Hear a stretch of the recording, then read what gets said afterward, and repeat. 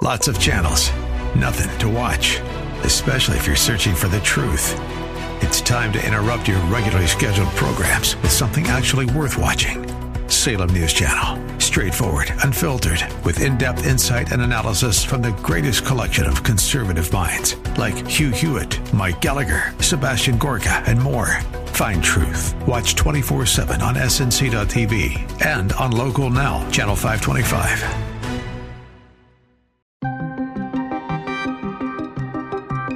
Sending troops to the southern border to handle the migrant surge as Title 42 draws to an end. It is going to come back as an issue that will defeat Democrats this next election. Republicans allege the Bidens enriched themselves using shell companies in New Mexico. The press corps is now, when it's not in the pocket of the Democratic president, it's asleep. President Biden points the finger at Republicans over dragging their feet over the ongoing debt ceiling stalemate. It's incumbent upon the Senate and the White House to come to the table.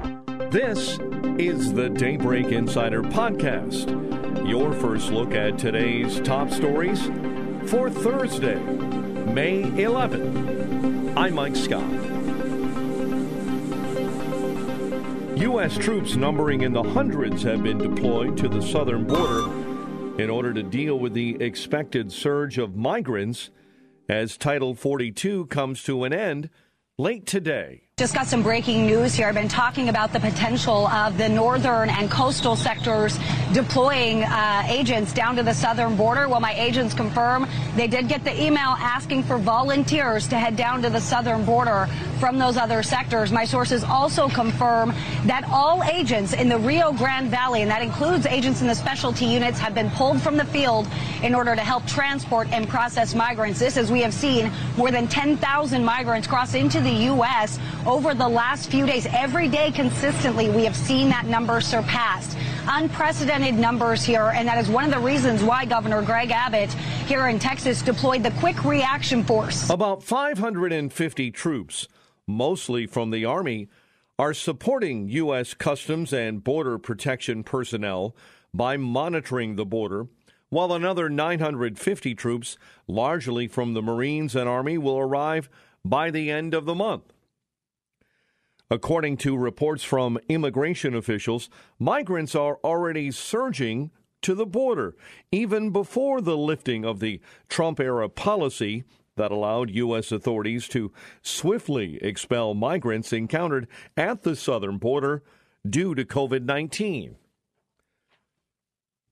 Julio Rosas, a writer for townhall.com, describes the ongoing situation as chaotic, noting that the ongoing surge of migrants entering the country is worse than others in recent memory. It's very chaotic. I've been covering the border for a very long time, and I've been to El Paso many times, and this is the worst state I have ever seen the city be in. I was here in December during that surge, and the current surge that's happening before Title 42 is worse than what was happening in December. Rosas says President Biden's DHS is struggling to get a handle on the mess created by the large number of illegal migrants entering the U.S. at and between the legal ports of entry near El Paso. All this week, there's been a lot of people sleeping out on the streets. Some of them turned themselves over after they crossed. There's others who did not turn themselves in after they illegally crossed. And so it's a bit of a mess. And DHS has been trying to figure out how to get a handle on all the people that are coming in right now. Republican Congressman Pete Sessions of Texas says that while some people point the finger at Congress for not fixing a broken immigration system, he believes that, simply put, his Democratic colleagues want the border the way it is. The Republican Party is very clear. We've been this way for almost 2 years since the president took office. We do not believe that what the president has done is within the correct things to do, nor the legal structure. But you are correct. There have been 6 million people who've come to this country. The people of New York City, the people of Chicago are begging for relief and help. And the bottom line is the Democratic Party wants this exactly the way it is. So we've pulsed lots of our colleagues. Our colleagues are supportive of what is happening. The Democratic Party is for this. So I think it's been in court. It's gone to the Supreme Court. We've looked at it. We're waiting for there to be action. And the bottom line is that, so what if the House passes this? Well, we should. But if we do, it will go nowhere in the United States Senate. So we disapprove of this. We think it's a mistake, and we are worried about the consequences. Sessions goes on to say that the border situation is so dire that it will be detrimental to Democrats in 2024. 1,000 people in the United States yesterday died of COVID. 1,000 are dying a day of COVID. They are bringing people in, Chris, who have not been vaccinated. They are bringing people in who have been assaulted. They have been sexually abused. They are coming from areas of the world that we are not able to effectively understand. Right. Not just this, it could be measles, it could be a whole bunch of other things. The Republican Party in total, 100% of us disagree with what this president is doing. It is dangerous, it's a national security issue, and it is going to come back as an issue that will defeat Democrats this next election. Border towns aren't the only cities bracing for a surge in illegal migrants. In New York, Governor Kathy Hochul issued an executive order allowing cities and the state to tap into more resources, while in Chicago, Mayor Lori Lightfoot issued an emergency declaration saying the city's resources are now stretched to the breaking point and existing facilities are full. French international news agency France Presse says its Ukraine video coordinator was killed on Tuesday during a rocket attack close to the eastern Ukrainian city of Bakhmut. Daybreak Insider's Charles de Ledesma has the very latest from the front lines in Ukraine. The agency says 43-year-old Aman Soldan was with a team of AFP journalists travelling with Ukrainian soldiers when the group came under fire with Grad rockets. The rest of the AFP team was uninjured. The late afternoon attack took place in the vicinity of Shaziv Yar, a town near Bakhmut. Russian forces have been trying to capture the city for 9 months, making Bakhmut the focus of the war's longest battle. The AFP's chairman says Soldan's death is a terrible reminder of the risks and dangers faced by journalists every day covering the conflict in Ukraine. I'm Charles de Ledesma. The Republican-led House Oversight Committee, helmed by James Comer of Kentucky, released a memo which alleges that then Vice President Joe Biden and his family seemed to trade their power, influence, and access for foreign money through a series of shell corporations. Stunning new information in the investigations into President Biden and his son, Hunter. Top Republicans are demanding the FBI hand over internal documents at noon today. A whistleblower claims those documents will show then Vice President Biden accepted money for policy decisions, and we're waiting to learn whether or not the FBI has indeed met this deadline. Republicans also announcing explosive new information about the Biden family business dealings during a news conference a short time ago. They say information obtained from a subpoena of the Biden family financial documents show that the family received millions of dollars in foreign cash, and reveals that Hunter set up over 20 different companies, 15 of them after his father became the vice president. According to documentation provided by House Republicans, over $10 million were deposited into several companies created by the Biden family. Interestingly, some of the payments were allegedly sent through various bank accounts before landing in one or more Biden family members' accounts. Republicans laid out quite a bit of evidence today showing that President Biden's family members and people in their inner circle made millions of dollars from overseas business dealings while he was vice president and then on after that. But Democrats today and the White House countered that they didn't show any signs of a crime and they showed no wrongdoing that directly linked any of it to President Biden himself. This isn't getting as much attention, but Republicans also said today they want to put forward legislation that would make it harder for vice presidents and presidents' families in the future to hide business dealings like this, aiming for more transparency for families that work and live in the White House. The documents come from thousands of subpoenaed banking records, wire transfers, and electronic transactions contained in more than 170 suspicious activity reports that were flagged by banks and sent to the criminal division at the Treasury Department. Congressman Comer says it is his opinion that the Biden administration is lying to Americans. Instead of being honest with the American people, President Biden has claimed since the 2020 election that his family has not received money from China. That was a lie in 2020, and he continues to lie to the American people now. The committee is concerned by the complicated, suspicious network of over 20 companies. The bank records show the Biden family, their associates, and their companies received over $10 million from foreign nationals and their companies. Republican Congresswoman Nancy Mace of South Carolina wants the Justice Department to investigate. We see that repeated over and over again. Siphoned off 30% or $1 million to Hunter Biden, James Biden, Hallie Biden, why she would need that, and an unknown Biden bank account. The Biden family needs to answer for this, and the DOJ needs to get off its ass and investigate. Michael Goodwin is a columnist for the New York Post, and he joined the Salem Radio Network saying it doesn't surprise him that many in the media are not reporting on the revelations being brought forward by House Republicans. The press corps is now, when it's not in the pocket of the Democratic president, it's asleep.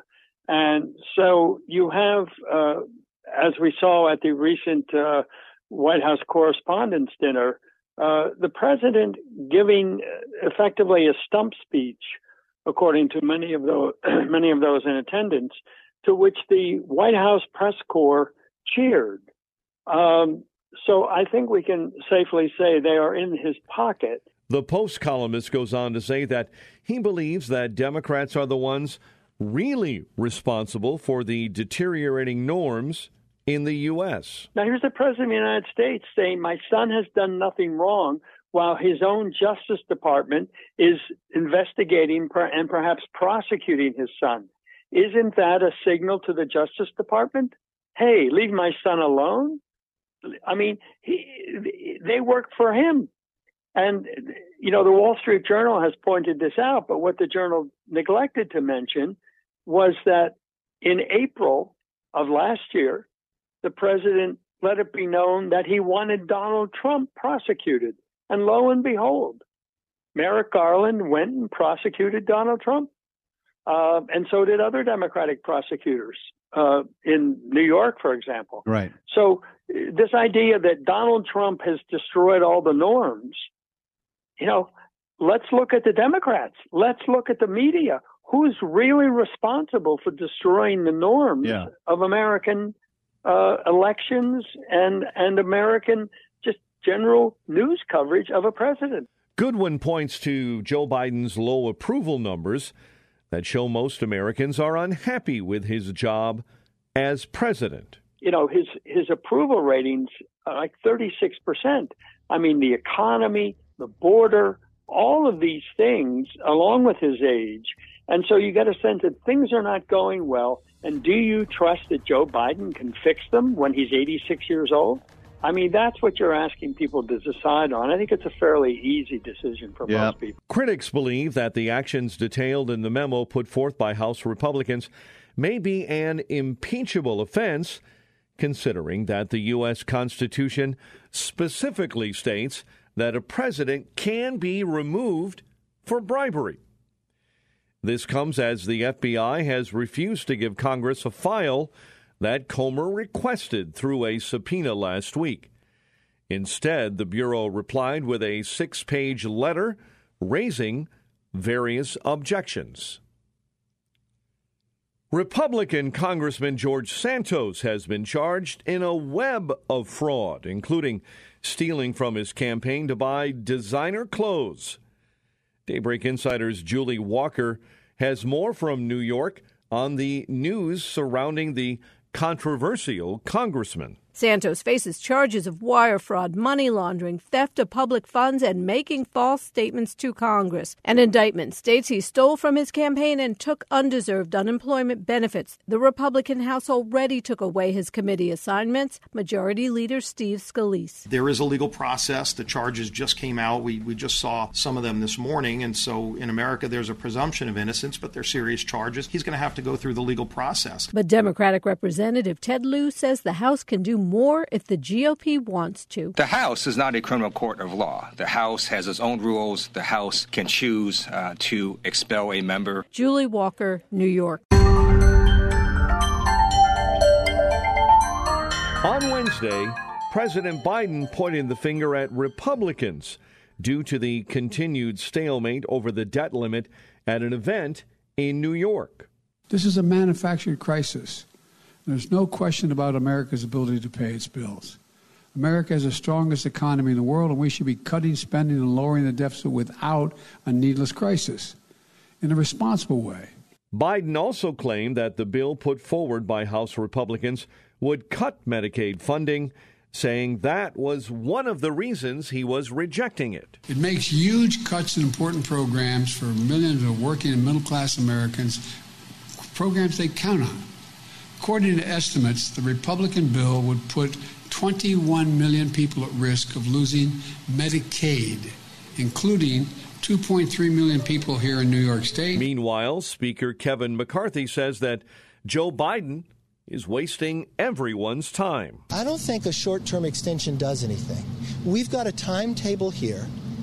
I know the president wasted 97 days. Republican Congressman Ben Cline of Virginia states that House Republicans have done their job, and now the White House has to come to the table and negotiate. The ball is in Biden's court and Chuck Schumer's court. We're waiting to see if they're willing to negotiate. You know, yesterday was just more of the same from President Biden. Unfortunately, it's his way or the highway. We stand ready to negotiate. We are the only body that's passed a bill, and so it's incumbent upon the Senate and the White House to come to the table. Klein goes on to say that many Americans approve of the provisions in Republicans' debt ceiling legislation. The things that we included in the House bill are very popular with 70-80% of the population. Work requirements for welfare, clawing back unspent COVID money. These are things that are common sense. So for Biden to say none of it can be in this bill, in contrary to his past statements about negotiating on the debt ceiling, it just doesn't make any sense. So this brinksmanship hurts the markets, it hurts working families, it hurts our ability to negotiate. We really need a fair process with the White House going forward. So that's what we're hoping we get, is White House engagement. The federal government is facing a fast approaching deadline that may arrive as early as June 1 to raise the U.S. debt limit above $31.4 trillion. And the Treasury Department's extraordinary measures may not be sufficient to meet all of the nation's financial obligations deeper into the summer. Are consumers getting a break from inflation?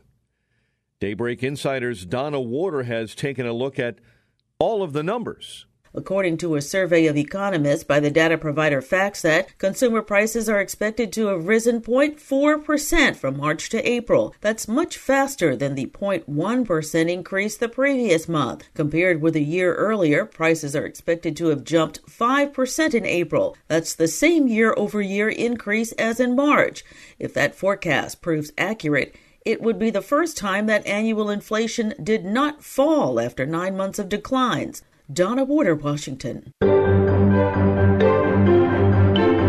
iconic Super Bowl, Rose Bowl, and Grey Cup winning quarterback has died. Daybreak Insider's sports correspondent Gethin Coolbaugh tells us about the death of former Cal QB Joe Kapp. Joe Kapp, the hard-nosed quarterback who routinely ran into tacklers instead of away from them while leading the Minnesota Vikings to their first Super Bowl and California to its last Rose Bowl, has died. He was 85. Cal confirmed that Kapp died on Monday. He had suffered from Alzheimer's disease for the last 15 years and was residing in an assisted living facility, his son J.J. Kapp said. The family made plans to send his brain to UC San Francisco researchers for study of the potential connection between his dementia and hits he took to the head with his punishing playing style. I'm Gethin Coolbaugh. And finally, that person taking your next order at Wendy's may not be a person at all. The fast food chain is now partnering with Google to create an AI chatbot that will take orders in their drive-thru.